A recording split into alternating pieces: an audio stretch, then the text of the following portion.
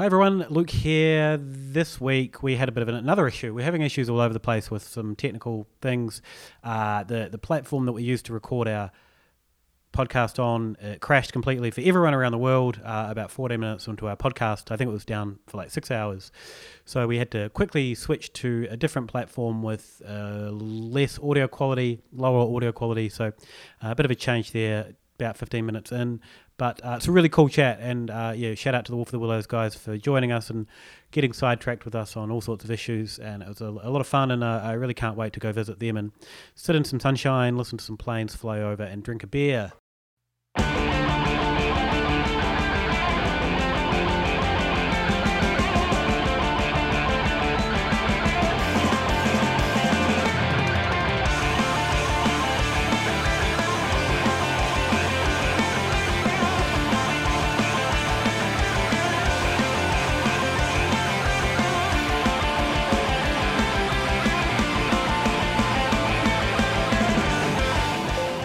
Everyone, welcome to Ale of a Time. Wait, that's not how I introduce this, is it? Rarely, no. Yeah, no, that's how I do it if I'm doing a pre-record voiceover. Dave, how are you going? I'm great. Hey, how are you doing? Yeah, good. A little bit of flailing, but other than that, pretty good. It wouldn't be an Ale of a Time podcast without some flailing at the start, hey? It's very on brand at this point. Let's just welcome our guests straight away. Scott and Renee from Wolf of the Willows. How are you both going over there? Hello, Dave and Luke. Thank you very much for having us this evening. We're all right. We're, muddling on through things, I suppose. There's only way to say it, really, isn't it? Keeping a smile on our face. We've got a beer in our hand, so that's the main thing, isn't it? Yeah, I mean, yeah, it is our thing, for sure. Now, I've just opened one of your beers, the Innovision 2. What was it? Asahi Citra Galaxy DDH Hazy IPA. Dave, what have you got over there? I opened myself a Lark Barrel Aged Imperial JSP. Oh, top shelf. Exactly. I saved this. I saved it for the chat. So it's gorgeous. It's unbelievable. I think I would say this even if you both weren't here, but I think that might be one of my favorite beers of the year. If not my favorite beer of the year. It was so good. I can understand why, though. Yeah. Yeah. Really, really good stuff, that one. Tasty. Tell us about that one. What's the Lark project that's a couple of years in now? What's the story behind that? Well, first of all, you're too kind, Luke.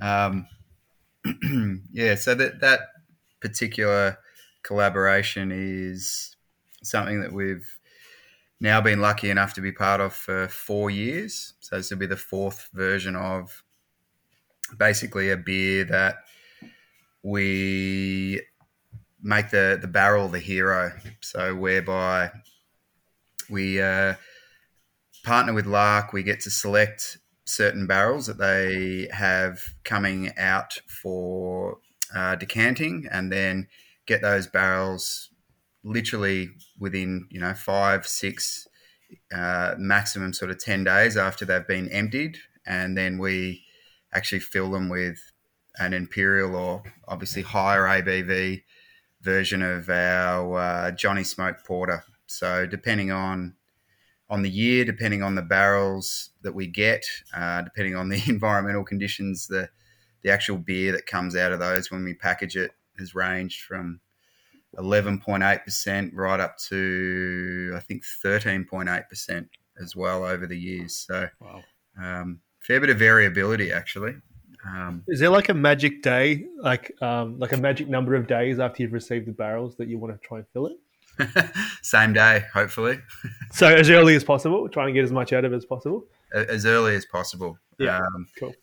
Look, sometimes that's not as easy as it sounds, simply because of brew schedules and obviously transport companies and all those small but very important considerations. But what we've actually learned now is to try to fill the barrels or get barrels in winter, and then that means that if there is a little bit of variability, then we're not getting any sort of evaporation or the good old angel share going from the whiskey. We try to get as much into the beer as possible.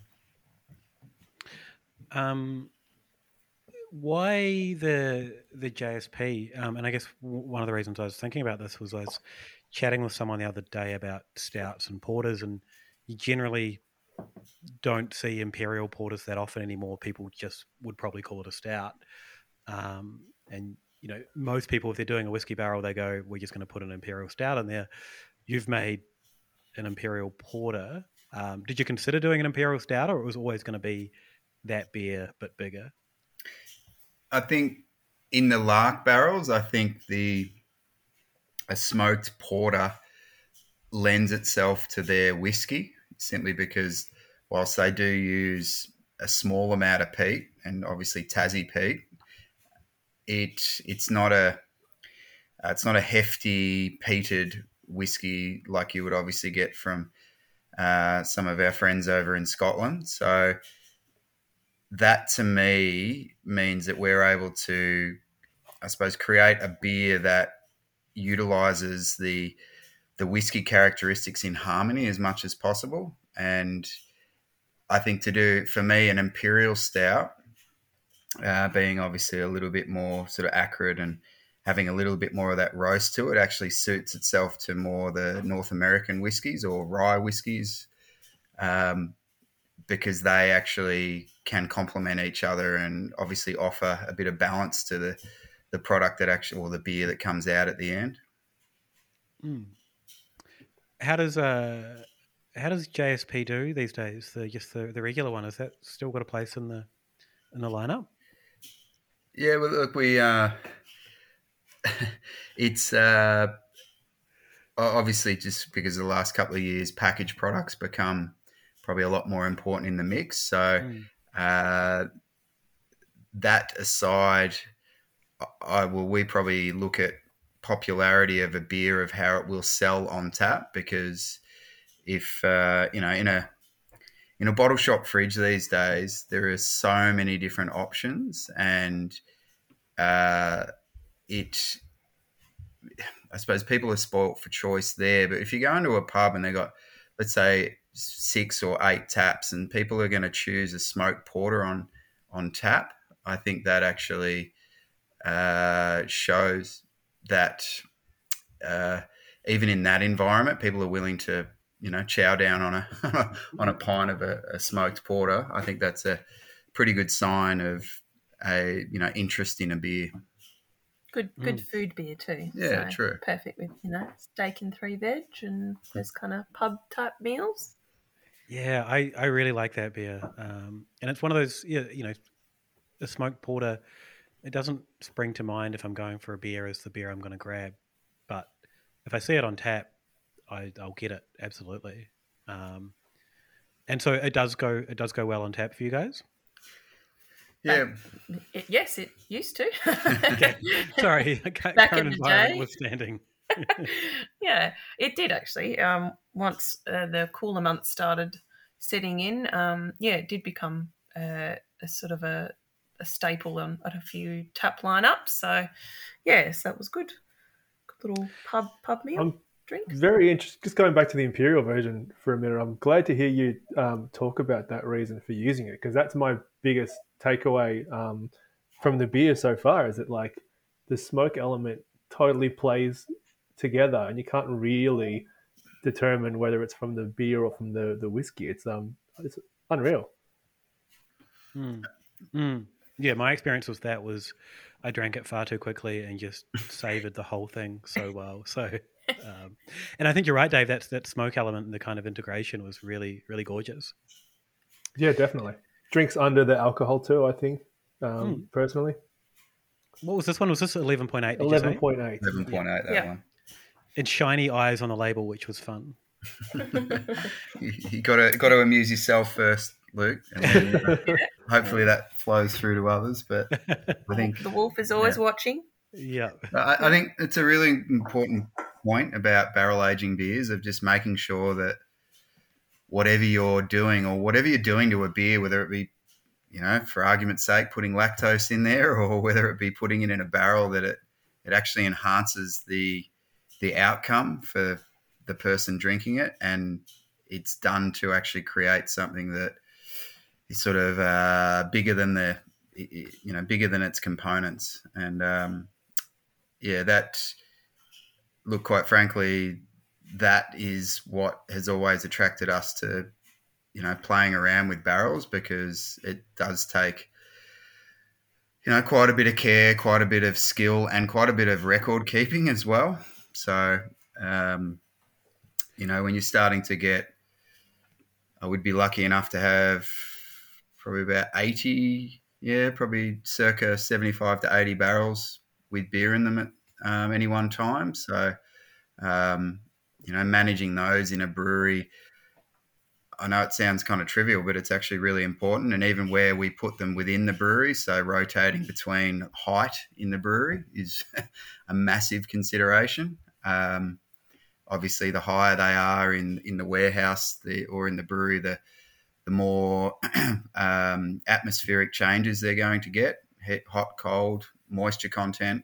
And, we're not lucky enough to have a specific barrel aging store within our brewery, but if you look at some of the larger breweries that do, they're actually, quite well temperature controlled and quite well insulated.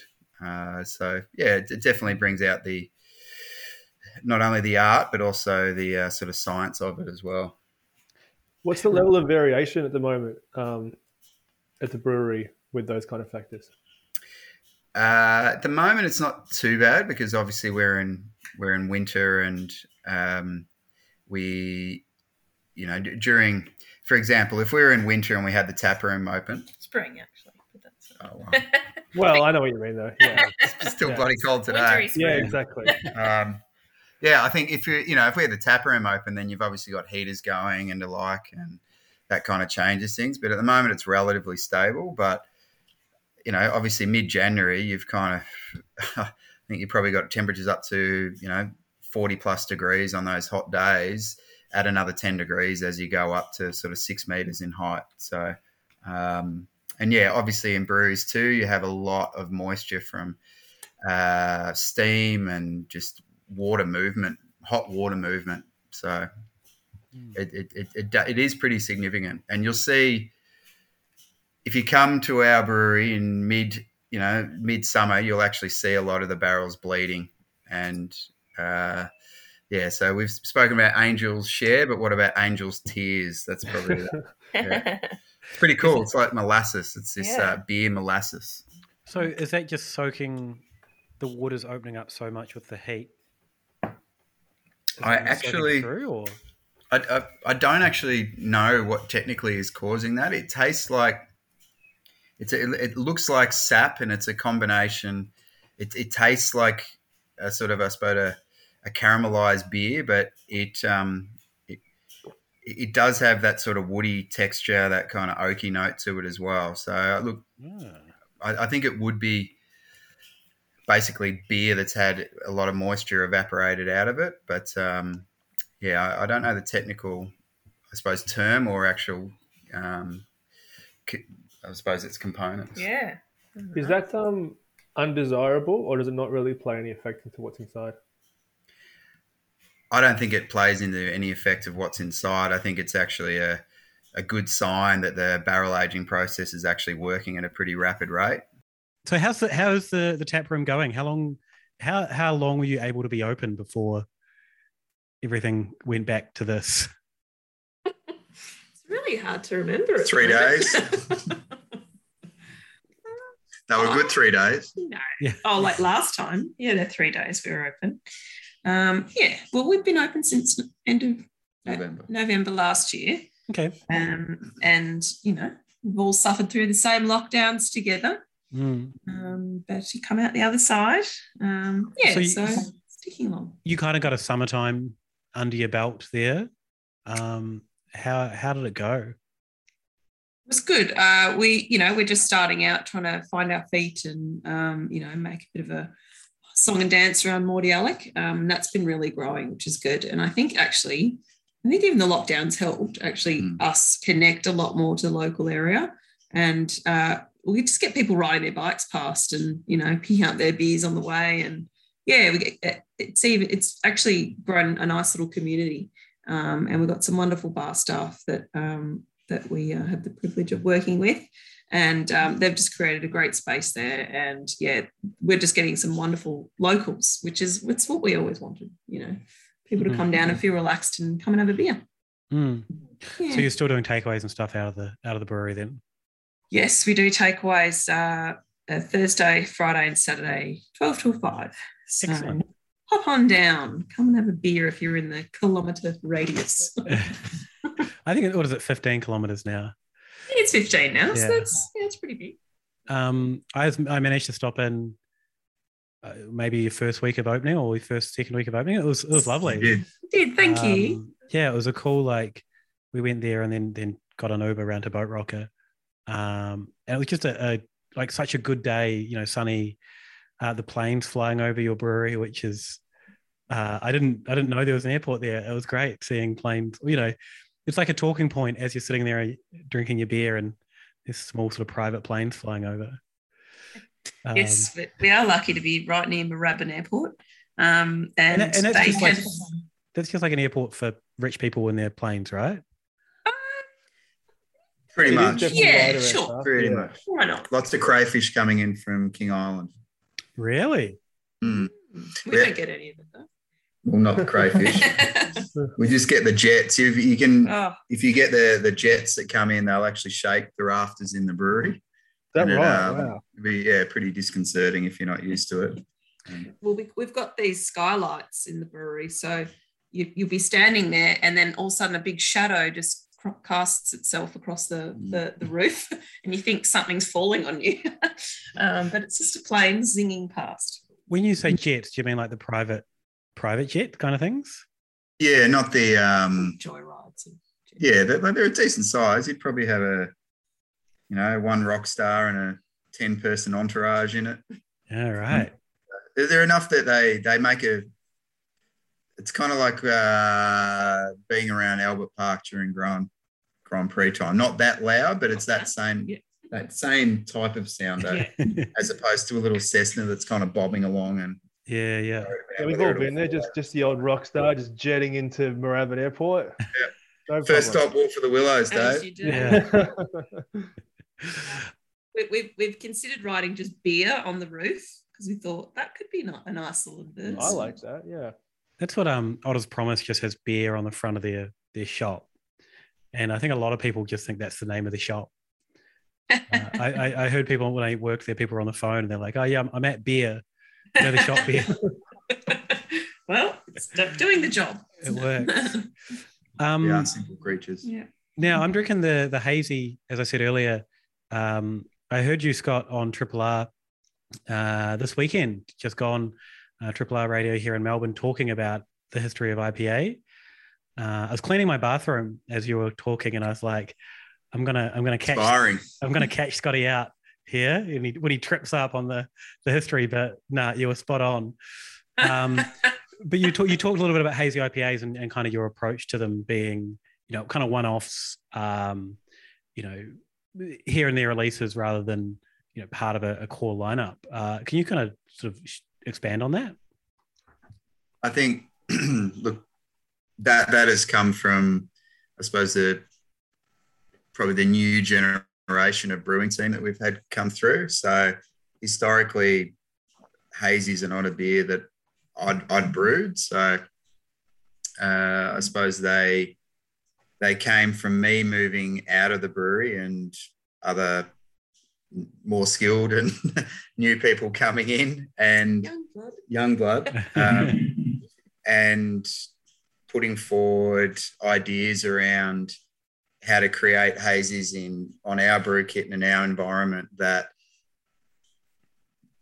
how do I put this politely, were done in the right ways. So some of the hazies I'd had in the past, I'd not been a massive fan of, and probably they showed me by presenting beers that really, you know, like I won't drink hazies all day, but I've found they presented ones that appealed to my palate and just showed certain brewing techniques. And so what started as, just sort of limiteds here and there, we're now starting to kind of revisit and start to not have, I suppose, a core range hazy, but start to have a regular series of them. What are the challenges you mentioned, doing them on your kit? I guess was that you just didn't know them as a brewer because, as you said, you didn't brew them? Or is there, if you were going to redo the kit to make hazies, would you make a change to make it easier? We've been where we are in Mordialloc now in probably different times to normal, whereby we're producing a lot more canned product, as opposed to our brewery being historically based on producing majority in keg. So what that has is a flow-on effect for how you brew and how you condition your beers, particularly. So to be able to, I suppose, if we were redesigning the brewery, there'd be certain equipment that we would try to install from the get-go, and there'd certainly be things that we would look at purchasing that we, at the moment, quite frankly, we just can't afford to. So we're kind of, compared to some other breweries, we're using more. Sorry, mate, it's been a long day. We don't have a centrifuge, for example, right? So a lot of the hazy, I'm trying to make sure I don't step on toes here too. Just step on them, that's fine, I think. Well, look, a centrifuge is used by a lot of the probably larger breweries that produce hazies quite regularly, and it just allows them to still produce awesome beers, but push them through a lot quicker because they don't have to rely on time and on temperature in order to have all the hot particle drop out. So if we're going to produce a hazy, it puts, anywhere from, probably 8 to another 12 to 14 days on the conditioning time in tank. And it also means that we actually reduce the amount of finished product that we're actually going to get out, that the liter volume that we'll actually get to put into package. So that has, both of those two things have considerable economic impact on the costs that we can produce a beer for. So there's no point in us putting out a double hazy that costs $30 on the shelf.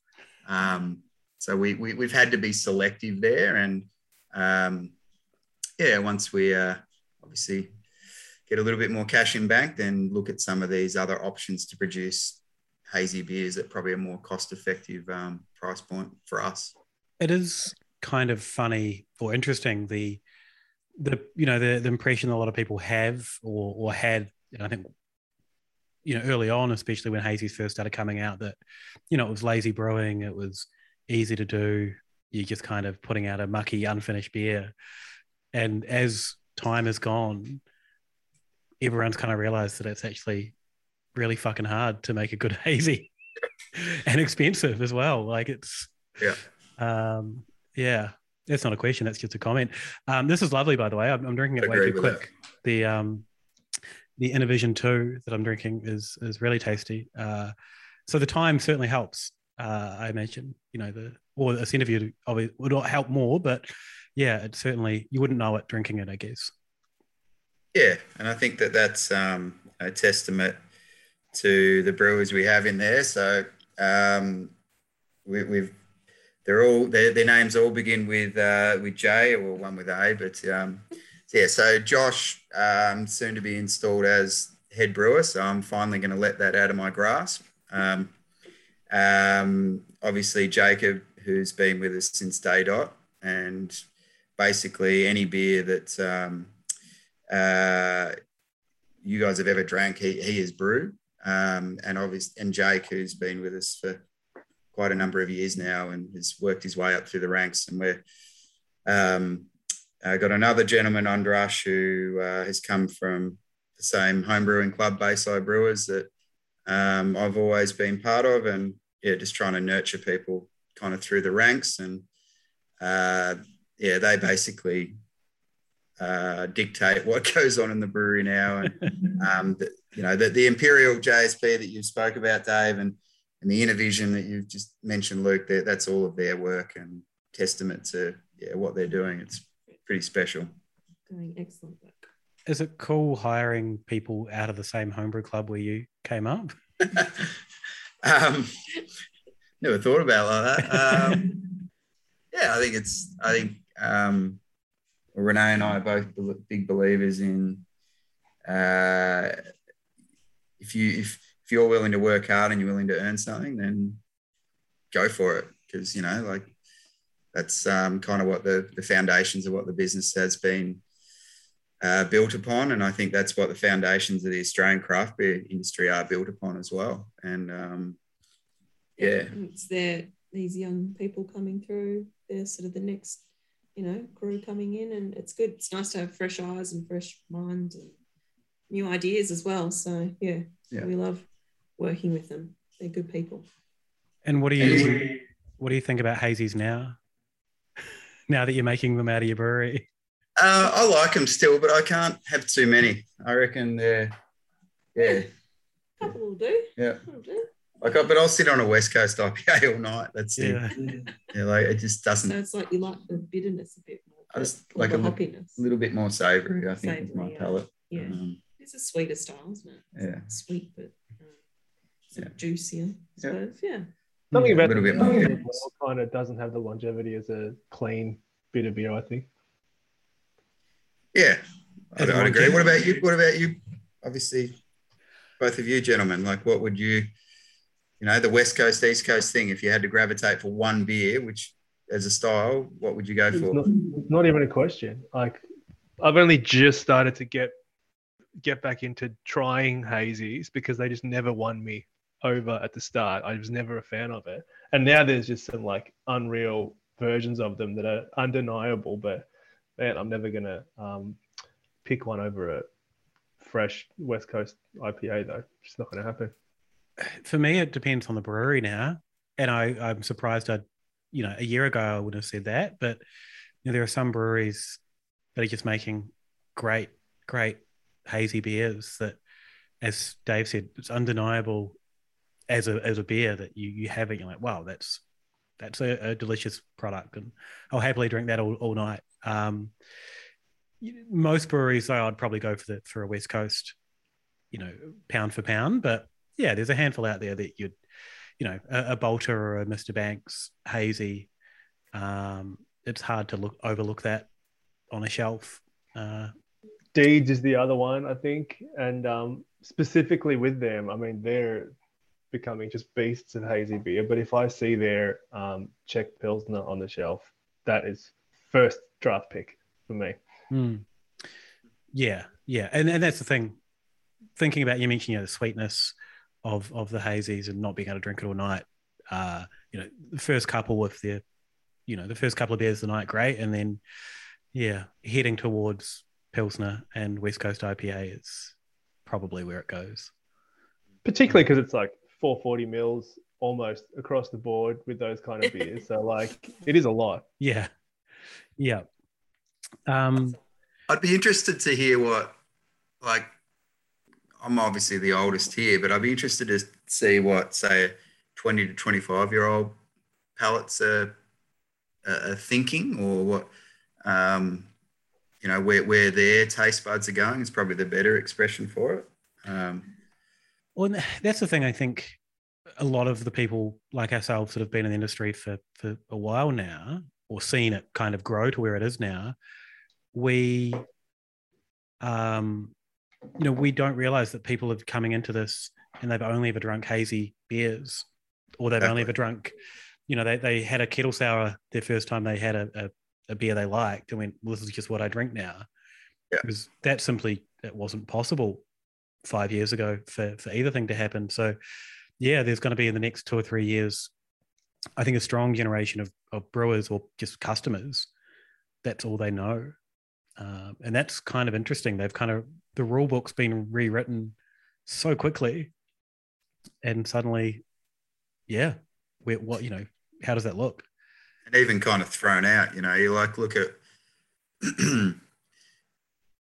the renaissance of lagers these days, and I wonder that is because some of the younger generation haven't grown up with the stigma of the craft beer stigma of going, you're drinking a lager. No, well, they didn't grow up with 2 beers in the fridge, Carlton Draft or VB. So maybe that they're coming from a different reference point to what all of us did. Yeah. I think it's also a little bit of like people with our level of, I don't know, like level of veteranship in the industry. You get a bit of like cutting edge fatigue. It's like, I don't want to keep gambling my time and money on what might be garbage or might be great. I'm probably going to veer more towards something I know is going to be terrific, so I don't waste my time. And then that sort of like pushes you towards something a little bit more like less out there in style or ambition, and you sort of appreciate something that's really well made before something that's totally different. I think there's I always think of these things as a bit of a pendulum as well, where we needed to go full Gabs, for lack of a better, every brewery needed to almost do that over the last 5 years, just so we could all be like, okay, this is what that looks like.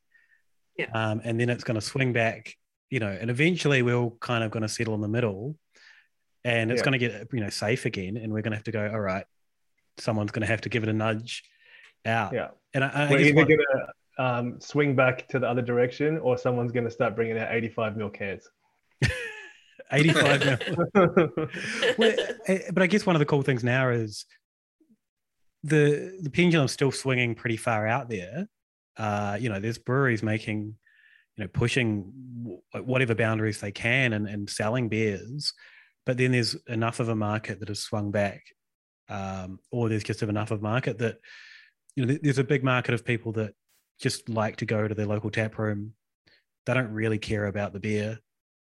They just want to go have a beer, and they want to support a local business. And I think that's awesome too, that we can have, they can go to somewhere like your tap room and get a really easy drinking beer that's not going to freak them out, but they can also maybe get a 11% smoked porter in a barrel. I think that's cool. I think that's the best result for me. And I think that probably harks back to the original days of the good English pub, and the variety of beers that they would have had from the local area, and with basically our predominantly drinking Anglo-Saxon culture that we do have. I think that's become even more exacerbated now because people aren't as city bound, so to speak, because of the external environment. And I think that the local community, we've almost become conditioned that we don't travel too far from home now. So being able to come to a place, whether it be a brewery or whether it just be one of the local pubs, but hopefully those, and we're seeing it even in Bayside, those local pubs are having a few independent and varied taps as well. So there's always going to be one craft beer nerd in every group of mates. So, And there's also going to be the person that just goes in and goes, what's that? I've never seen that before. I'll try that. And they might not ever get it again, but it's cool that that's there for them. True. Exactly. What was opening the tap room? Did anything surprise you in terms of people coming in and what they wanted? Like people that you didn't expect wanting the extreme beers, or beers that might have sold more than others? We've got a hazy pale ale, but it's just like a lower alcohol called the Wolf Pup. And that's probably our popular beer. It's the biggest seller by far. It's the biggest seller. Wow. Yeah, and I think it's just a easy drinking. You can have a couple with some food, and yeah, I think that's probably what kind of people gravitate towards. And then you got the people gravitating towards the other styles as well. But yeah, I think if people are just going to come in for a few, and it's a hazy sort of style pale ale as well. So it's nice to see that sort of shine. Do you think people go for the lower ABV when they're in a tap room? We're a destination. There's not easily accessible public transport. So I reckon that's got a bit to do with it.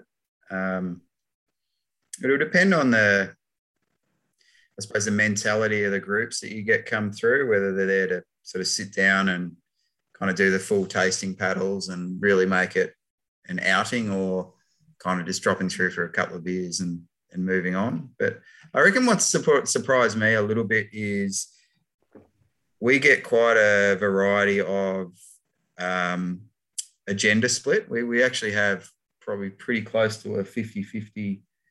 And actually, look, stereotypically kind of breweries are like men go in, drink beer, eat fatty food, go home. But, whereas what we're seeing is actually groups of females of all ages coming in and actually sitting down and having a good couple of bottles of wine and maybe, a beer or two mixed in there, but the actual beer not necessarily being the focus of it, but more perhaps the environment.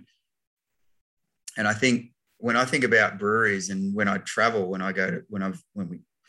historically, when I've been able to travel, when you go to a brewery, it's a very inviting environment. It's a very kind of accepting environment. And maybe that's what we're starting to see come through, that, perhaps, the female gender is feeling like, well, cool, the brewery is not just for the boys. We can come down there and enjoy something other than beer as well, which, it's good to see. Yeah, just relaxing vibe, No It's, nonsense. it's almost testament to making a good venue if people aren't coming in to drink the beer. Or it is testament to a good venue, like... Kind of defeats the purpose for us, though, mate. No. Obviously not. Wine, just as important. And good spirit. And good spirits. Mm-hmm. And that's, I've said this, it's always been something I've people that, like, if you're on holiday and you look in, what's on in this town, if you see a brewery, you go, I'll go look at that. Even if you don't care about beer, no matter who you are, almost, people will go, oh yeah, that's a thing to do. You're going to pencil in a lunch or a dinner there for sure. Yeah. And like you find it, when you're traveling with people that aren't beer people, you go eat at the brewery because it sounds like a thing. There's 20 restaurants in a brewery. We'll go look at that one. Totally agree. Agree. And hence, it's probably got a lot to do with while we're talking tonight. Well, but it's good. The area we're in now. It's there's some great breweries around. Like you can actually, you go to Bow Rocker or Mr. Banks, or even there's the distillery as well, St. Felix. St. Felix. So we're kind of in this like little crafty nook now down in Morty Bayside area, the Bayside Beer Belt we're calling it. And Braeside as well. There's some good little spots now. Stomping Ground too, moving in, so it's good. Got a little sort of a bus trip now. It certainly makes it easier, like an easier decision to go out there. I say out there as in from where I am now. Not out there if you're already out there, it's just where you are. But we'll send the jets to get you, all right? Yeah, we've got the airport right there. But yeah, if I can go visit 2 or 3 places, it's like, oh, that's that's a fun day out. So it's cool to see, more places popping up, and even like where Dave is, to go to Three Ravens, it's quite far for me to get to, but maybe I get to see Dave and go to Three Ravens, and then then go to Jamshed and maybe Moondog World if I want to take the punishment of Moondog World. Go the next step. That's involved. That's not even a brewery anymore, I don't think. Like it's the times that I've been there, like it's not our crowd. It's just like a destination venue. Like just anecdotally, the amount of just like seltzer and cocktails that I see getting moved around there is like almost you'd say it far outweighs the beer over the counter, but I mean it's always full. I think that's the seltzer is true of their whole brand now, isn't it? Moondog, they sell a lot of fizzer. How does I don't know how to go over the winter, but I mean you see plenty of. I see sort of like social ads for it and that sort of stuff, so I'm sure it's moving. when I went to drink or went to the brewery and I went to get the seltzer, first thing I got, and it was sold out. Sold out on the first night. Scarcity breeds demand, mate. Yeah. How does seltzer go? I guess now that, probably it's harder to know now that it's not on tap. Has it sold or is it kind of stalled until the tap room comes back, do you think?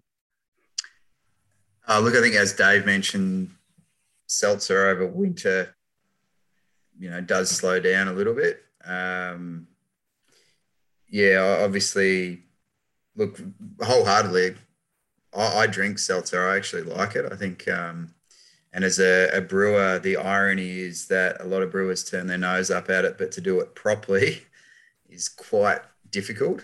And we mucked around with it for quite a while and had some pretty ordinary outcomes. But I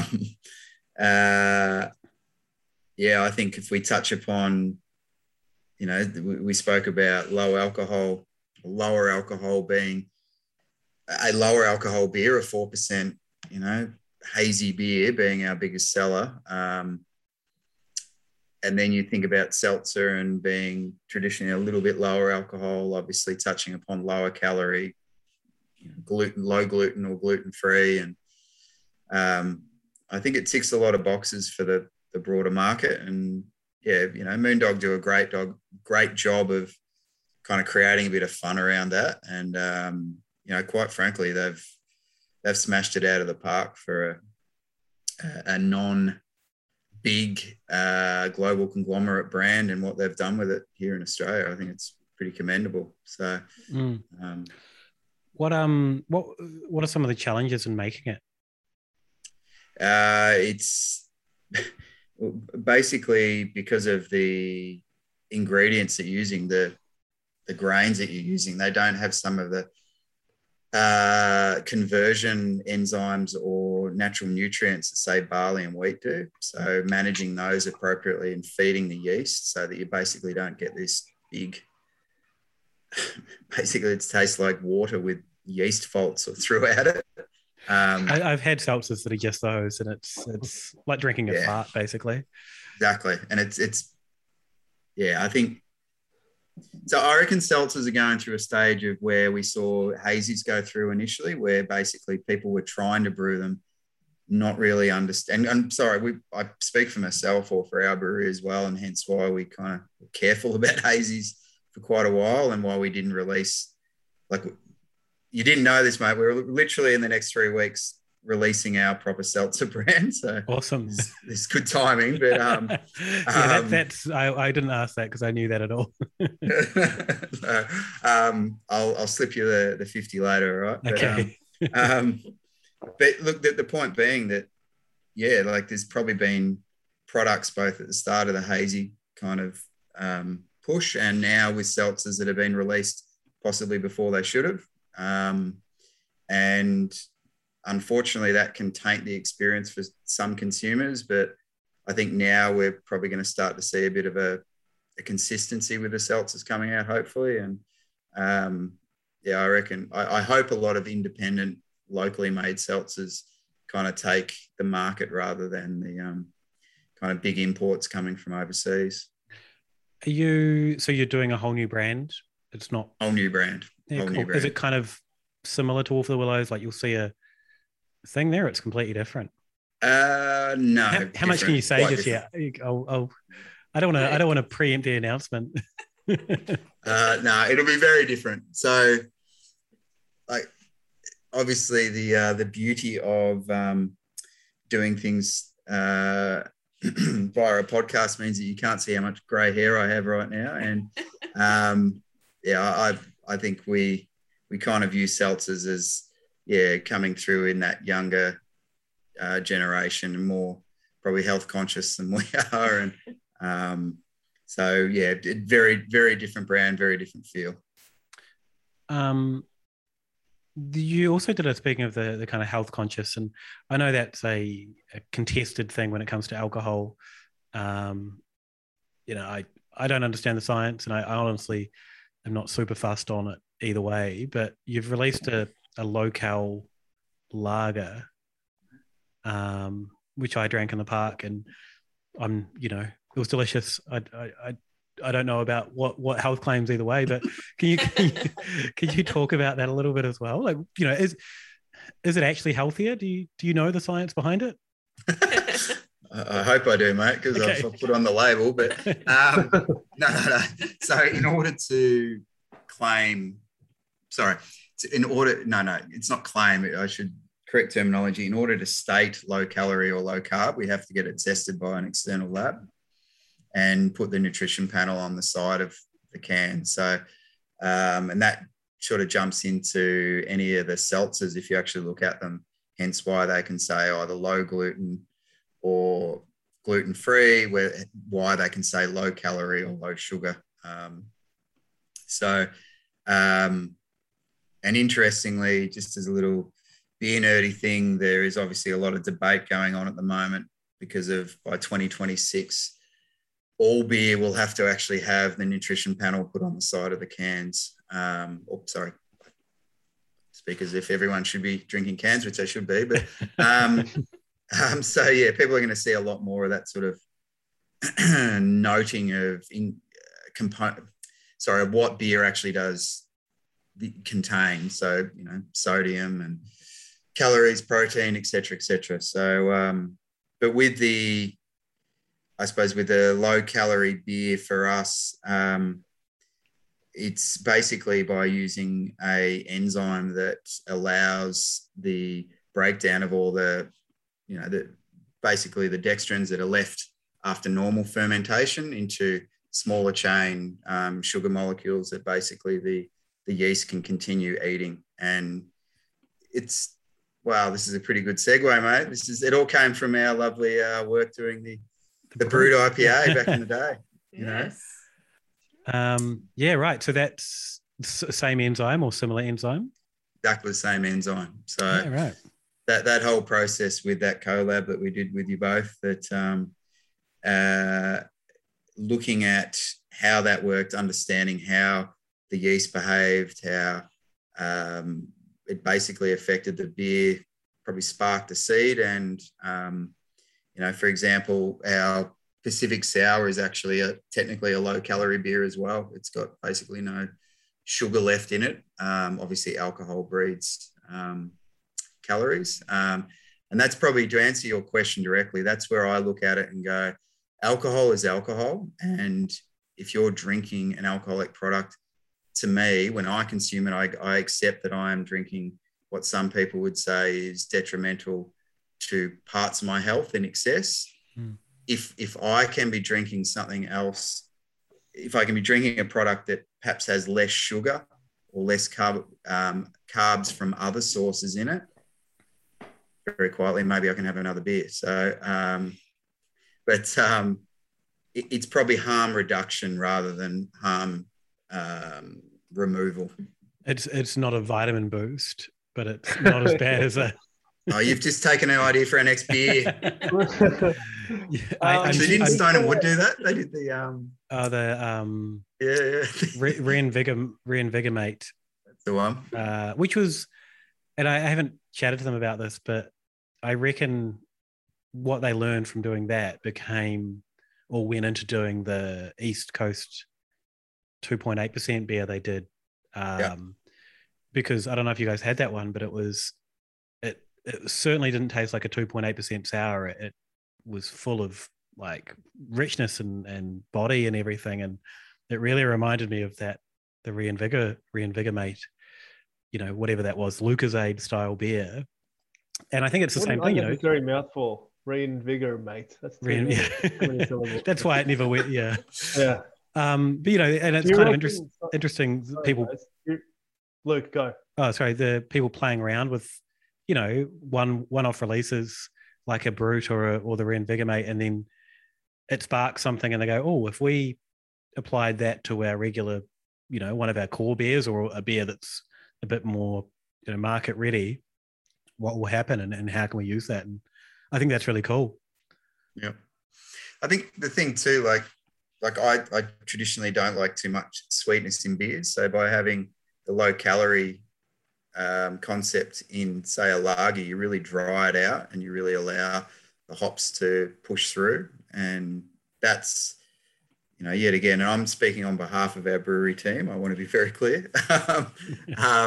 That's where the whole concept of a low-calorie hoppy beer really came from. And I think once we can open the tap room, that will potentially surpass where we go with, say, the sales of the pup, because really good thirst quencher, and regardless of whether it's low or normal calories.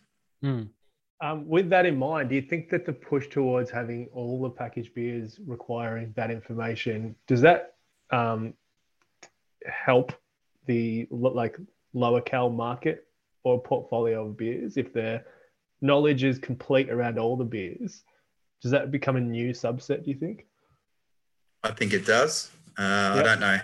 I don't know many brewers that could tell you what an average 5% beer has, how many calories they have.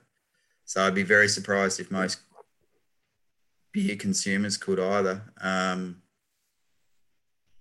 So I think it will. And I wonder, actually, this is an interesting point, because you look at people like Firestone Walker, and for example, in the States, they have a low calorie kind of range these days. And I wonder, being Californian, I don't know whether the nutritional panel is mandatory there yet, but it probably would be one of the first states to mandate it if it was to be. So perhaps that is a reason why that's become more popular in the States.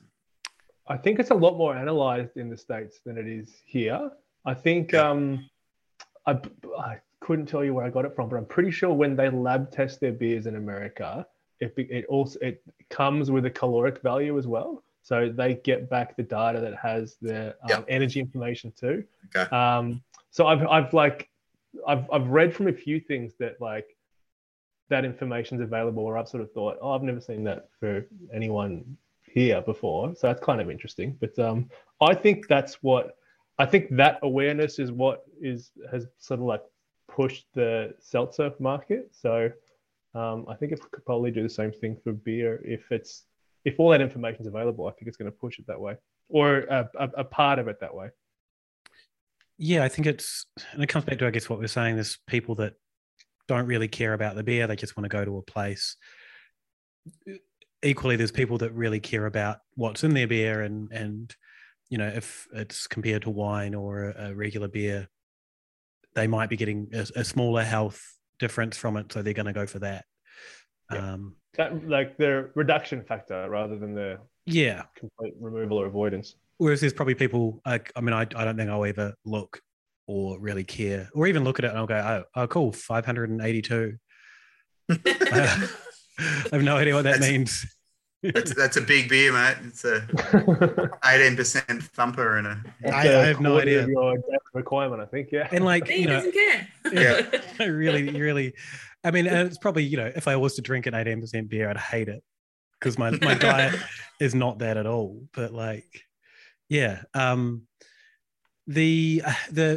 if the Food Safety Australia, New Zealand, the labelling that you're talking about, that hasn't gone through yet, though, has it? No. So obviously the IBA put out a survey. That's why I'm like, that hasn't gone through, because I think we're still protesting against the IBA. But I probably look at it, I hate to say it, I think it's a matter of when, not if. Yeah. If it doesn't go through now, you'd have to expect it to go through at some stage. Yeah. Much like the pregnancy warning, the lovely addition to all our labels now. And so it's probably me more psychologically preparing for the extra workload that comes with having to get everything analysed and then include that on labels from a design point of view. There are there's people arguing, it's a slippery slope. Along those lines, sorry, before we abandon that altogether, that topic, is there no carryover between packaged goods and draft beer with the information that's required to be provided to customers? So if that came in, I've never heard of that, but is that a consideration, that if you have to make those that information available with a packaged product, do you have to make any considerations on premise? not that I've seen, but for example, when we launch our lovely new seltzer website to the world, the nutritional which information, is called, sorry. Yeah. No. Summer vibes with the Z.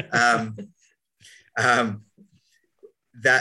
like for example, we'll be putting the nutritional panels up on to have that information available to people who in that instance, it's part of providing information, but it's also the marketing tool. So I wonder, Dave, whether, if on a nutritional panel, you have, calories per 100 mil, not just calories per container. So it may end up that you have to have that as publicly displayed somewhere in order for people to make an informed decision on draft beer. It wouldn't surprise me. Draft, you only need to display ABV, but that's not even you. It's the venue, doesn't it? Correct. So I think ABV and also serving size is what they need. ABV and serving size, and then people have to make their own, which is interesting, own judgment on standard drinks. Yeah, do that calculation, huh? 100 mils of an 18% beer. Go. Yeah. How tall are you? I'd be surprised if it does carry through to the tap stuff, but yeah, I guess I haven't read the whole thing, so yeah. I guess what I was going to say is the amount of pushback on labeling. There is risks. One day there's going to be a push for plain packaging and beer, the same as cigarettes, and it's almost you need to make concessions now. And as I said, the argument around slippery slope, is it a slippery slope to, all right, if we put nutrition on, then what's the next thing that people are going to demand or ask for? I don't think it'll ever get to plain packaging. I just think I don't think there's any decision that makes sense, but you probably would have said the same in the 80s about cigarettes. When Rothmans was driving Formula One cars around the track, you would never have said, oh yeah, you're not going to see them ever again after the year 2010. I don't That's know. no question there. That's just a big thought, really. Right. How would you, outside of a venue expanding into a package market, how would any new business be able to compete when it's plain packaging? How would politicians get to gloat about drinking Penfolds if they can't show the labels? So, they're the ones that are ultimately making the decisions of people that love a bottle of red, and that's going to be Penfolds in Australia. And there's no slight on Penfolds, but that's they're the people that drink. We're drawing caricatures here. Yeah. Wow. We've got kind of. Sorry, Renee. Oh, but this sort of goes like even just social media and just the way you promote your brand and everything like that. Like it just wouldn't make sense if it was all sort of blank and I don't know. It just kind of goes away from that whole. I mean, it just eliminates so much joy about it as well. There's so much competition. So thank you for giving Lion Nathan and CUB a healthy tip here for what they should be lobbying the government for. I see my theory is while they're saying they're selling more beer during the pandemic, going purely on packaged beer and saying our package sales are up, look how good we're doing. I feel like for a lot of consumers, not being able to go into a pub and see, Carlton or VB on tap immediately has maybe changed a few buying habits. Just that's purely anecdotally. And I mean, there's no way we can find that out really without a massive survey, because they're saying, look how much more bottles of VB we sold last year. But then you talk to some consumers and they're like, yeah, I've started buying smaller beer products because they're marketing directly to me on social media now. Or even if you look at a more slight step and you look at how much Furphy is going around, like it is unbelievable how many cans of that I see crushed on the street or whatever, or it's like that is making a huge push on that market, I reckon. We got completely sidetracked here, didn't we? Yeah, didn't we? We got dystopian. Yeah. We're all in Melbourne for people that are listening to this, like, in the future. We've been inside for 18 months. I mean, I'm just Our thinking minds in wander. that world now. It would be pretty great to go to someone behind the bar at a bottle shop with nothing on the shelves and go, mate, have you got an Imperial JSP? You go, yep, I'll sort you out. I'm Through looking Blade Runner style. Yeah. So what else is happening? What else is in barrels that might be exciting to look forward to? So we're doing our second year of the whiskey sour. So yet again, kind of taking that barrel exchange project idea with the Imperial JSP and re-seasoning barrels that had the Imperial JSP in them and that were not sent back to Lark for them to finish a whiskey in, and actually re-seasoning those with more whiskey and then putting an Imperial blonde sour in those, and lots and lots and lots of lemon peel. And so that will be, and sorry, I should say, yet again, continuing the smoked malt, I suppose, direction that we like. So I love smoked products. Like it's a bit sad to say, I think I'll die of a heart attack at a very young age, but jerky and cabana and proper bacon. Just to lighten the mood from our previous chat a little bit. Yeah, I know. That's why I drink low-calorie beer, you see. Yeah. Perfect. Yeah. Wash down the nitrate and the salt. So just a little bit of Beechwood smoked malt and then served on nitro in the cans or on in kegs, depending on the tap system that people, if they do have a nitro system. So really trying to mimic that original whiskey sour cocktail, and just a nice little way to have a whiskey barrel aged beer that's actually you can enjoy in the heat of summer, basically. So that'll be start of December. Awesome. Started December. Sounds great. Well, you've made that before, haven't you? Yeah, so it's the second year. This is the second year we've done it. And, what was that called? The Lark Barrel Aged Whiskey Sour. Of course. I'm not sure I tried it. Maybe I must have. I feel like I did. Yeah, we didn't do too much of it last year, so a little bit more this year, which will be cool to see that pop out. And so look, we that's probably the extent of the barrels that we've got going at the moment. Obviously, we do the collaboration with the Gospel Rye Whiskey in Brunswick, where we put an Imperial Stout in their barrels. So they're kind of our two key, I suppose, barrel-aged winter releases. And that's where probably, as we spoke about earlier, having that lovely sweetness and spice from the rye whiskey, I think that's where personally an Imperial Stout become that whiskey, and obviously having more the American oak flavours coming through as well really balances out some of the characteristics of the Imperial Stout. Their whiskey, their rye is really good. I really enjoy it. Yeah, I think they've definitely they've found a really cool niche and delivered it really well. And if they ever open it up to the public, it's a really, really interesting way that they actually, because they use unmalted Australian rye, and they basically mash and ferment in the same process. And it's incredible to watch the stainless infrastructure they use.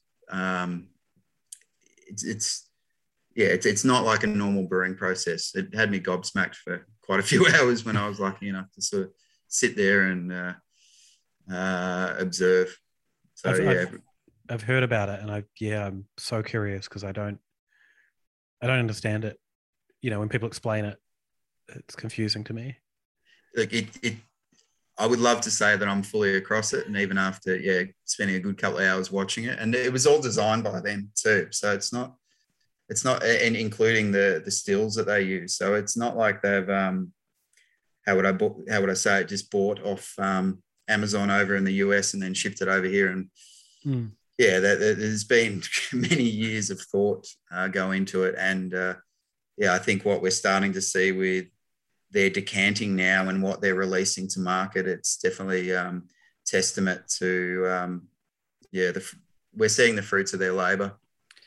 Even their base one at the Solera Rye, and the price point of that, is, for us, it's just kind of become our, if we're just getting something for the house, our house to put in cocktails, it's kind of a no-brainer that's what we're going for. And I think I did a tasting like in between lockdowns, some sort of small festival at Beer Deluxe or attached to Beer Deluxe, and they had their whiskies on, and I'd forgotten which one that I always had, and I thought it was the other one that I had in the cupboard. So I said, I'll try that one. I was like, oh, I really like that. It's so good. And then after a while, I was like, I twigged. I'm like, oh no, that's the one I knew that I already liked. And it was kind of good to have it confirmed in a blind tasting, thinking I was tasting a more premium product.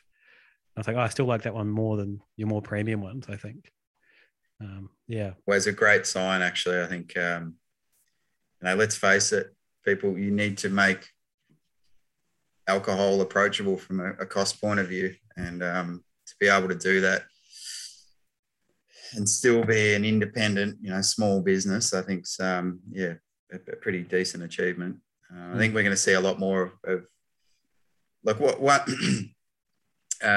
obviously, with most small craft breweries or distillers or alcohol producers, the whole on-premise market is such a huge way to get trial of their products, because consumers are a lot more, I suppose they're open to trying different things when they go out. And once that opens up again, I reckon in 18 months' time, particularly in Melbourne, like there'll be a lot of people that'll be drinking that as their go-to, as you do, Luke. Have you had it, Dave? No, I haven't. But I'm pretty keen to try it now, though. Yeah, it's really, really fun. So just on that note, one of the things we will be doing with the seltzers is trying to combine that sort of Boilermaker aspect to not just drinking the seltzer the way it is neat, but with a good local spirit or a good indie spirit on the side. And I think hopefully that's a terrific idea. Yeah, a little bit different, like late night. Like obviously, hope once we can all get out and about, like past when Cinderella should be home. Sometimes I don't really want to drink beer, and I don't really want to. I love rum, but to have a big sugar hit with it as well, that's where I start to feel pretty poor the next day. So I reckon we'll see a bit more of that with seltzers as well. We, my friend Anna that used to work at the IBA, when if we're out together or at an event, probably about 10:30, we would start, would look at each other and be like, gin and soda. Yeah, exactly. And that's exactly what you need it. And I think seltzer for me fills that same thing. You just high carbonation, refreshing. I still kind of want to drink. Yeah. Yeah. It's kind of like the soda water with, a short macchiato or, so just Let's to cleanse the palate a little bit. Yeah. I reckon we've covered a lot. I think this is probably a pretty good time to wrap up. Dave, anything you want to ask before we do? No, I'm just keen to get down there when everything opens up. I want to come and visit. Yeah, hopefully. Are you guys going to be opening October 27th? Is that the plan? We'll at this point, we'll open with whatever we're allowed outside, just to Cool. so we can have a beer in a glass. It didn't come out of a can. Yeah, that first beer is going to be like the thing that dreams are made of, I think. Yeah. The first beer every time has been great. Every 6 times that we've done this. I'm looking forward to the Bolter video that comes out. Yeah. So with Luke and Dave, like to get them on full tilt on the pub's opening up. They'll just release the one they did already, right? They spent too much money on that first one that they. Yeah, that's right. That is a challenge to you, Luke and Dave, by the way. So to like do a Bolter parody video. Yeah. Well, Nick Kappa, who does Have a Beer Guess the Year and stuff on the YouTube channel we did, he's in all the Bolter videos as well. Yeah. So we could probably rope him in because, you know, he's an easy target. We know him. There you go. See, get from behind the podcast into the visual aspect. There you go. It's too much bloody work. Yeah, true. My track record on fun on beer videos isn't good because do you remember, I'd say 7 or 8 years ago when Crafty Pint did that shit beer geek say beer video. Yeah. James came to me and he said, "Hey, we want you and your mate Ryan to like be shit beer geek say. We think that'd be a great angle." And I was like, "Nah, don't see it." And then it became like a big video, and I was like, "God damn it!" Yeah, that's people still quote that video. Yeah, exactly. Yeah, I was like, "It'll never work.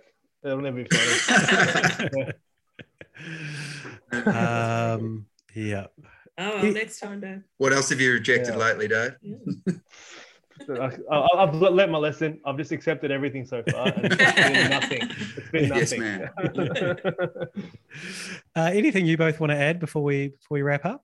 Thank you just both for having us on. And yeah, it's nice to have a little chat about beer. And, you know, yeah, I hope everyone's doing all right out there. It's a bit tough, but, you know, we've got to look forward, and there's only a few weeks to go, and hopefully we can all have a beer and enjoy the sun on our face and hang out with some mates. The end is near. The end is near. Yeah. It's been good to see your faces. It's a shame that my camera isn't working, but it is like, it just feels like it's new.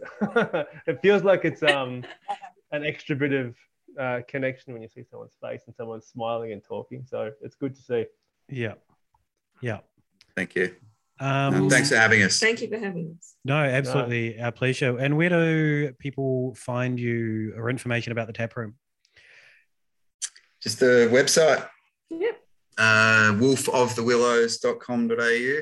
Perfect. And obviously Instagram's probably our preferred social media. And look forward to sharing some new developments very shortly. Awesome. Dave, where do people find you? Send me an email, david@aleofatime.com. How about you, Luke? aleofatime.com for everything, at aleofatime, and Hypothetical Institute if you want to listen to conspiracy stuff. We talked about dolphins last week. A lot of conspiracies around dolphins out there. And this week we're talking about the Zodiac Killer. They've uncovered the Zodiac Killer, so we're going to... He was found, wasn't he? Isn't his name like Greg or something like that? Yes, Gary. Gary. That is it. It's one of those things when you uncover a big mystery and it's just a bloke named Gary. It's like, all right, what did you expect it was going to be?